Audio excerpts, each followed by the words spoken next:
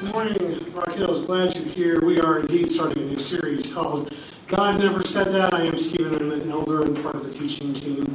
And of course, if you've listened to me before, you know I'm going to start with an 80s song. December of 1984, there was a song that came out with a social message.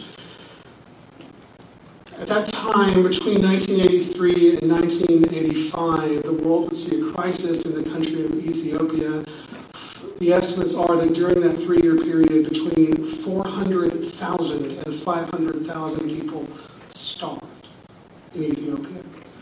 This was due to some bad crops, some bad politics, but it was a humanitarian crisis, and British pop stars got together in a single day. A bunch of them sang a song and made a video called Do They Know It's Christmas? They called themselves Band-Aid. And that song was a charity song, and it raised $24 million, what would be $24 million in today's dollars, to send to Africa.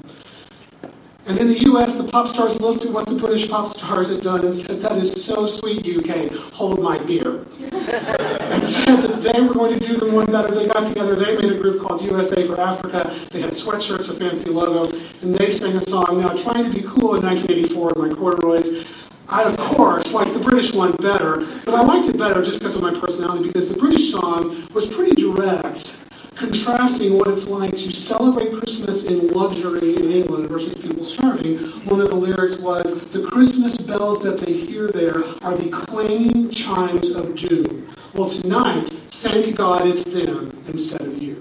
And then encourage you to give. And now the U.S. one, which also did great, it raised $151 million for Africa. It was a little fluffier, it was a little more emotional. We are the world. We are the children. We are the ones who make a brighter day. It's true. We make a brighter day, just you and me. Aren't we awesome? So, of course, I was attracted to the British one more. But in that song, in the U.S. song, there were some references to God, which there weren't in the British song. There were in the U.S. song. And one of the lyrics that was sung by Willie Nelson and Al Jarreau was, "As God has shown us by turning stone to bread, and so we all must lend a helping hand." So the implication there is that somewhere in the Bible, maybe in the map, God turned stone to bread to feed a bunch of hungry people, right? Except that isn't what happened in the Bible. So in the Bible, it talks about Jesus being tempted. So after he was baptized in the Jordan, he was led away into the wilderness for 40 days, and he didn't eat during that time, and he was directly tempted by the devil to give up the mission that God had given him. So let's see what happened with the bread. This is part of that temptation. Luke 4, verses 1 to 4 says, "Jesus, full of the Holy Spirit, left the Jordan and was led by the Spirit into the wilderness, where for 40 days he was tempted by the devil. He ate nothing during those days, and at the end of them he was hungry. And the devil said to him, 'If you are the Son of God, turn the stone to bread.' And Jesus answered, 'It is written, man shall not live by bread alone.'" So, although this song seems to imply, and people are going to go, yeah, it's got to be turning stone to bread in there somewhere, it really didn't happen. In fact, it is exactly the opposite of what is there. Now, I don't think this song was bad at all, because the Bible tells us over and over that we should be feeding the poor, taking care of the poor, and people who can't take care of themselves. I could spend 45, 50 minutes doing all the references, but I'm not Al Hassler. So I'm going to go ahead and move on with this one reference and say how the Bible really teaches us to feed the poor. In fact, Jesus himself was talking about Judgment Day, when the righteous and the wicked will be separated. And one of the characteristics of the righteous, he says, is, "I'm calling you righteous because when you saw me without food, you fed me. When you saw me without drink, you gave me something to drink." And continuing in Matthew 25, it says, "Then the righteous will answer him, 'Lord, when did we see you hungry and feed you, or thirsty and give you something to drink? When did we see you a stranger and invite you in, or needing clothes and clothe you? When did we see you sick or in prison and go to visit you?'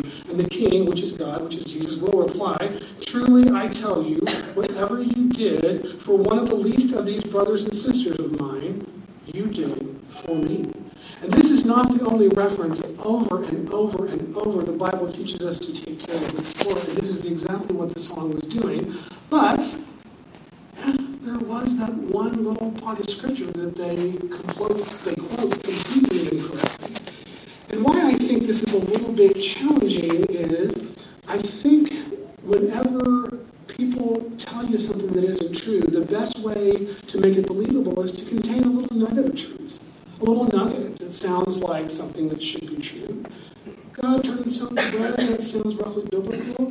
Whenever I was a graduate student teacher, I had to give multiple choice tests, and I had to make up the fake answers. And a lot of times I'd give a fake answer, and then I'd give some kind of gobbledygook about, well, this is right because you know that, and I would make something up. It was true, it was irrelevant, and it made the question wrong, but it was still true, right? So I think having a nugget of truth wrapped in something that is not correct makes it more believable. So I think it's important for us to know, what does the Bible say? Which is why we are starting this new series called God Never Said That. God Never Said That. And I love going first because I get to pick the topics and Adam gets to deal with the fallout, right? No matter what he was planning, I said, I thought I was good with that, Adam. Actually, Adam is a saint because he would never put the burden on me. He would always put it on himself to adjust. So today I'm going to talk about two things that I've heard people attribute to God, and I don't think they're backed up by the Scripture. Two things in our God Never Said That. And those two things are, should have them come up. There we go. Two things come up. One is, and this was actually said to me by someone, the Bible is full of scientific errors because it says that a whale is really a fish. Yeah, I know. So, and then the other thing is a really common saying, which the Lord helps those who help themselves. So those are the two things I want to talk about. So let's talk about the first one. Did God really say that a whale was a fish? Now, why am I talking about this? One thing, I think, I would have to refund your ticket money if I didn't talk about something a little bit like science, right? I would have to give you a refund because it's me and I need to talk about science. But also because I had a friend say to me, the Bible can't be believed because it says a whale is a fish. And we all know that a whale is a mammal.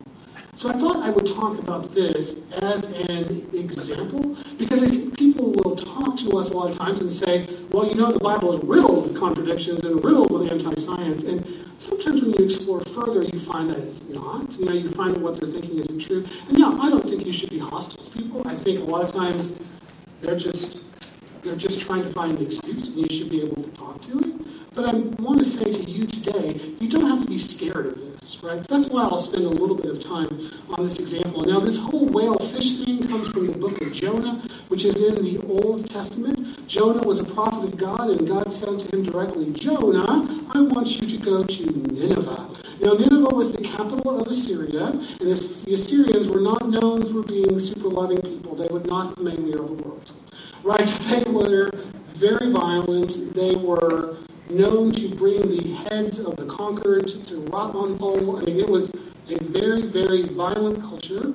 And God said to Jonah, I want you to go to them and tell them, because of your wickedness, I'm going to destroy you in 40 days by letting you be conquered, unless you repent. Now, Jonah said, I think I'm going to get killed doing that. And so what Jonah did, even though he had heard the direct word of God, was he went to Joppa, bought a ticket on a boat, going the exact opposite direction toward Tarshish. And now, I think Jonah is a great book to read, because there's a lot of things that are pretty interesting in there, especially the 4th chapter. But in the 1st chapter, and I'm kind of putting things together from the 1st chapter, not in this order, it sounds by what we read that Jonah walks on, says, I am a prophet of the God who made the world, and I am running away from him, and I'm going to go take a nap. So he goes to the bottom of the boat, and as they are sailing toward Tarshish, a giant storm comes up. A life-threatening storm, and the people on the boat are like casting lots, rolling dice, and they all point toward Jonah, and they go wake him up, and he says, it probably is me because I'm running from God. I think we're having this storm because God is saying, you must do what I told you. So Jonah says the best solution is to throw me over.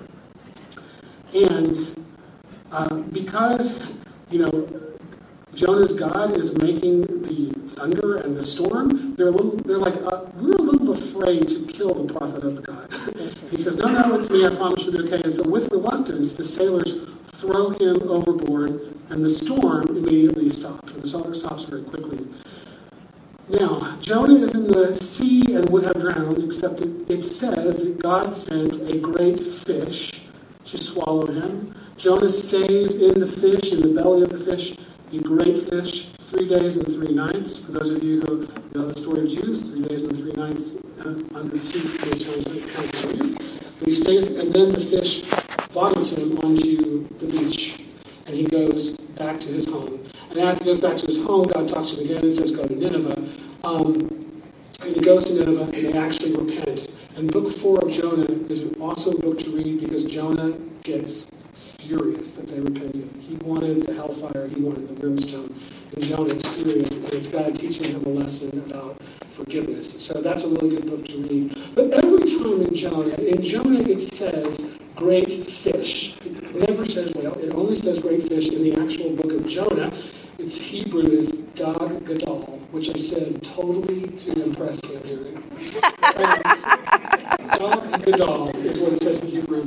And now Jesus himself refers to this incident in Matthew chapter 12, verse 40, where he says, he's talking about himself, and he says, for as Jonah was 3 days and 3 nights in the belly of a huge fish, so the Son of Man will be 3 days and 3 nights in the heart of the earth, meaning dead. So he uses Jonah, and sometimes the part where Jesus spoke, which was written in Greek, that sentence in some versions of the Bible, actually none of the ones that I actually turned to, some versions use the word whale there, because the Greek word is ketos, and ketos later, after the time of Jesus, came to mean whale.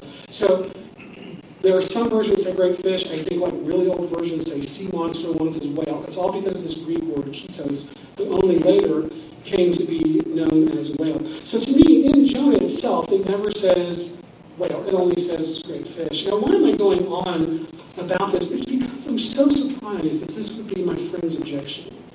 Right? This is your objection. Your objection isn't that he lived 3 days. That your objection is that they called it fish. But I think it's important to understand whenever we're reading a historical book like the Bible, we are reading, it's ancient, right? And the way to interpret a document that was written a long time ago is by understanding what the people at the time would have meant by the language, right? Even in our lifetimes, words have changed meaning, right? When I was, back in my day, when we said sick, it didn't mean good, right? I mean, we all know in our experience that words change their meaning. What you see even when you read certain books is words that before could mean something either positive or negative, now mean only negative. They really do change over time. And the amount of time that was changed, I mean, these things were written 2,500 years ago. So these words do change in meaning, and it doesn't make the original wrong, and it's certainly not a scientific statement. Plus, this whole thing of how you categorize something, it cannot be.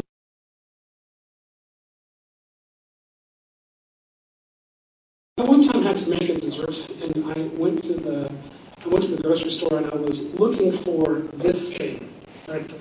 Right?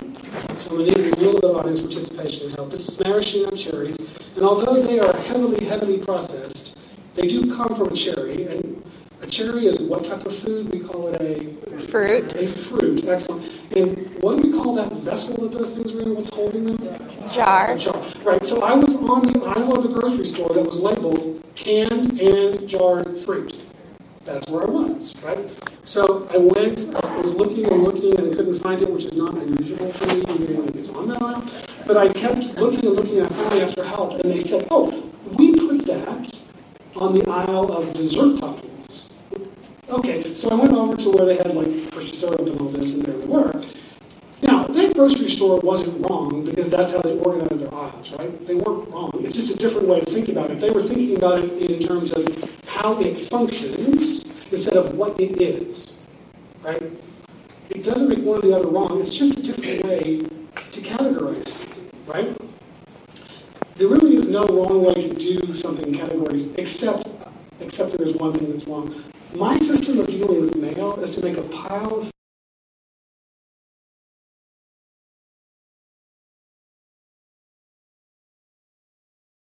fresh pile.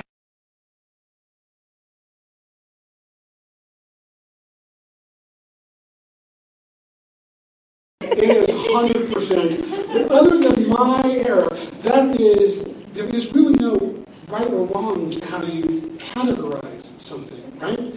The reason the Bible would not have noted that or thought about whether it's a mammal, the word mammal didn't come into existence until 1758 with Linnaeus, right? Linnaeus started making the classification system.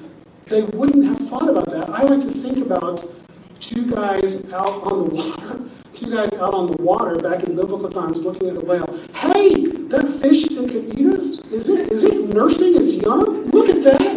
My whole world is upside down because it's not a fish anymore. I don't think that would happen. I also kind of feel like it's possible the older system might have a little more face value, a little more face validity, a little more logic. Imagine if you were an alien coming to the planet for the first time and thinking, what is this thing called whale? What is this whale? What grocery aisle how should we organize and think about a whale? We would, there we go. If you were putting it in a grocery aisle, would you put it on the aisle with the sharks and the sailfish? Or would you put it on the aisle with the mice?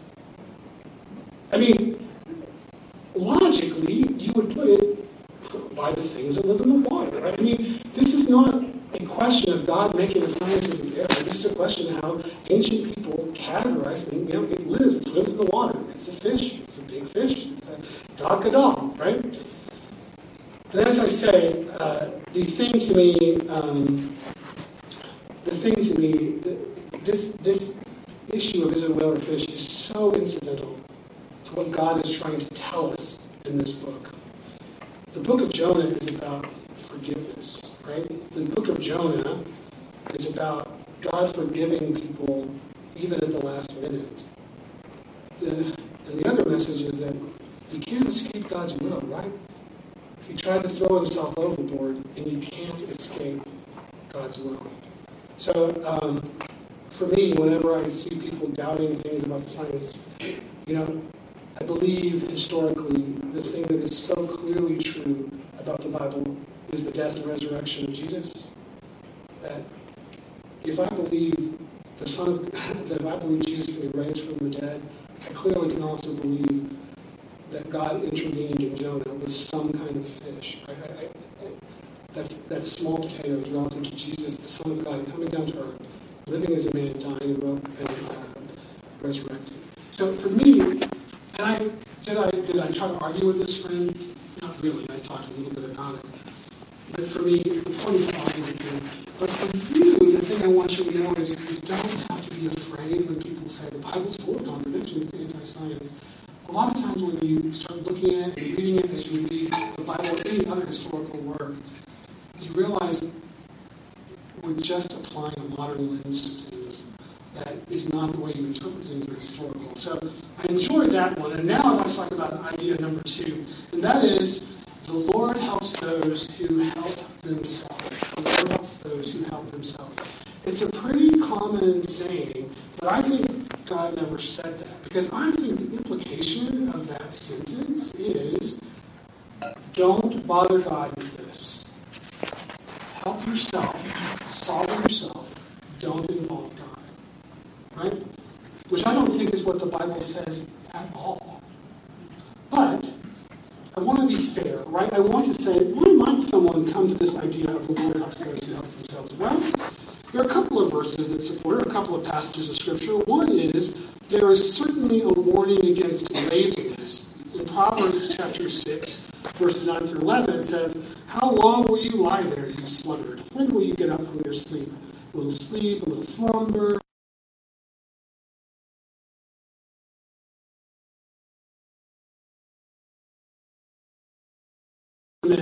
To not be lazy. But I don't think that's the same as the Lord helps those who help themselves. And also, there is an instruction that if you are able-bodied, You should not be a burden to others. There's instruction that if you're able-bodied, you should not be a burden to others. Paul, when he is coming to talk to the Thessalonians, he's been there before, he is telling them, and Paul is a missionary, right? But along the way, he also earns money so he can pay for himself. Even though the people he visited would gladly give him a love offering, he doesn't do that. Let me read what it says. It says in 2 Thessalonians chapter 3, in the name of the Lord Jesus Christ, we, that's Paul and his missionary partner, command you, brothers and sisters, to keep away from every believer who is idle and disruptive and does not live according to the teaching you received from us. For you yourselves know how you ought to follow our example. We were not idle when we were with you, nor did we eat anyone's food without paying for it. On the contrary, we worked night and day, laboring and toiling, so that we would not be a burden to any of you. We did this not because we do not have the right to such help, but in order to offer ourselves as a model for you to imitate. For even when we were with you, we gave you this rule: the one who is unwilling to work shall not eat. Right? So there is this thing about don't be idle. Don't take advantage, because there were people there taking advantage of the Christian community's willingness to help out people who were in need. And he's warning them not to take advantage of that.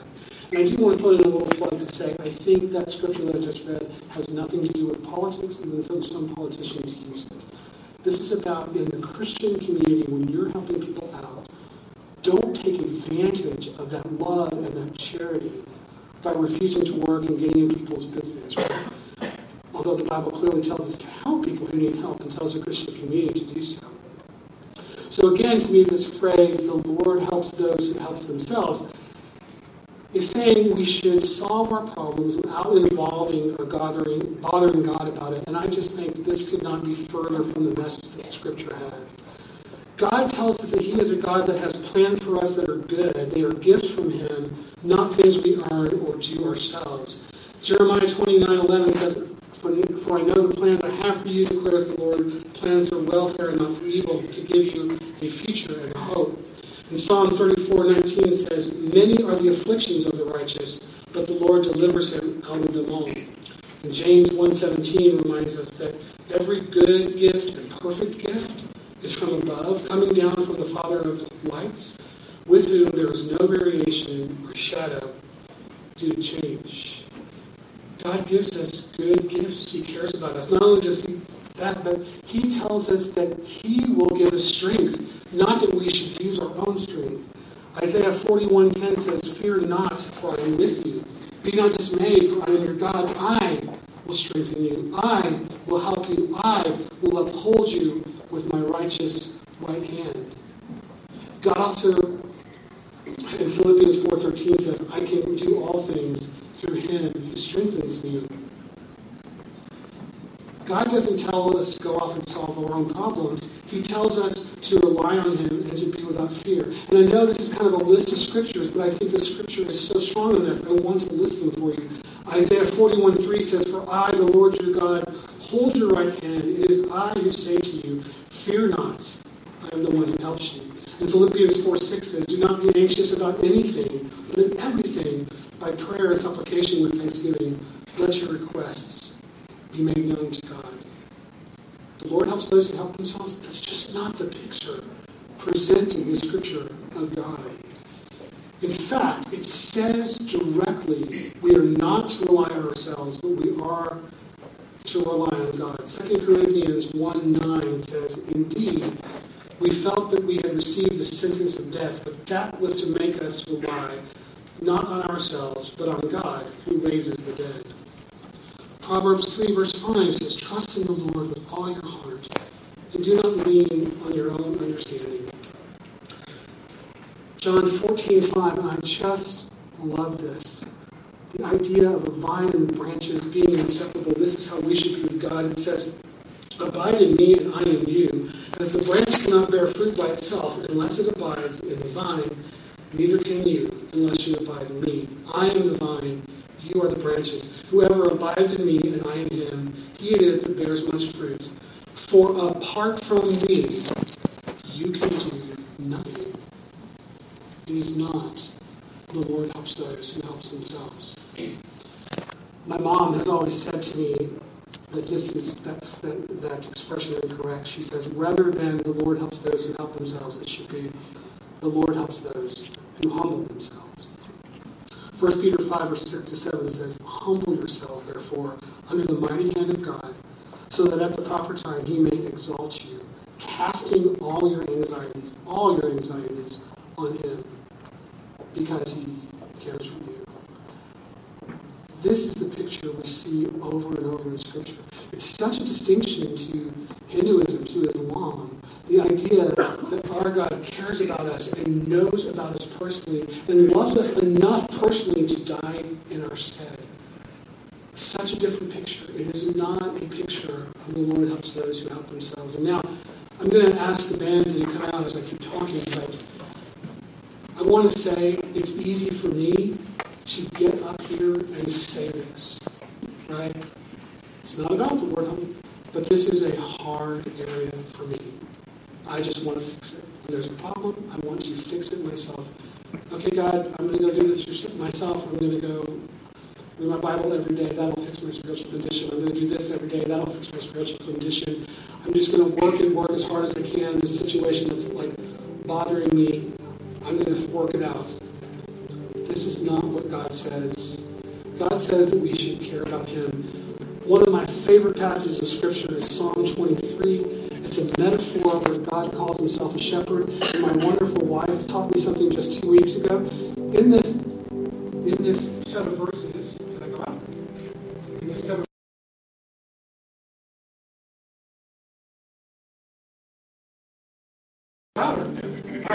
In this set of verses, it says, God is our shepherd, and it says, your rod and your staff, they comfort me. And my... Better? No? Yes? It says, can you hear? Okay. It says, your rod and your staff, they comfort me. And my wife said, do you know the difference between the rod and the staff? And I'm like, they're both sticks. The rod was actually a throw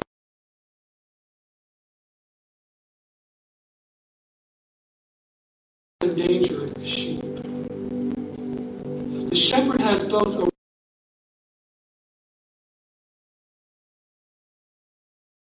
a path and a rod to throw at an enemy that the sheep does not even perceive is there. That is the protection that the shepherd gives the sheep. The verse says, the Lord is my shepherd, I shall not want. He makes me lie down in green pastures. He leads me beside still waters. He restores my soul. And even when I want to do wrong things, he leads me in the path of righteousness for his name's sake. Even though I walk through the valley of the shadow of death, I will fear no evil because you are with me. Your rod and your staff, they comfort me. When I stray, your staff and enemies I don't see, you have taken care of.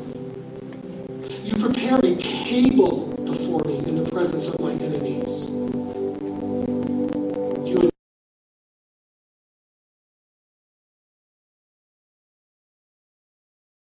Surely goodness and mercy will follow me all the days of my life. And when that life is over, I will dwell in the house of the Lord forever and ever. This is the picture that is presented of our God.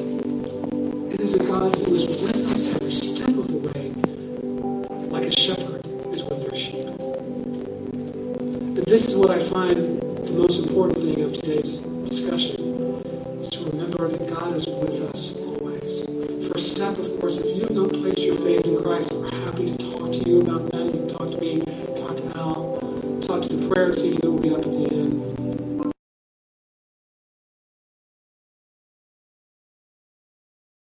I want to encourage you today is both for myself, but also for Adam and Al and Josh.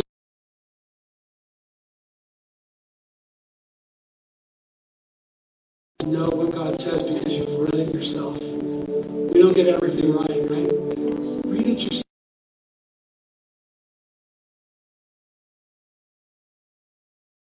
I never said that. Father, we just thank you that you are God who is our shepherd. We thank you that you are God who does not say, go help yourself, buddy, I'll take care of the good stuff. We thank you for the fact that you have a rod and a staff, that you correct us when we are errant, but that you also protect us from the enemy of time.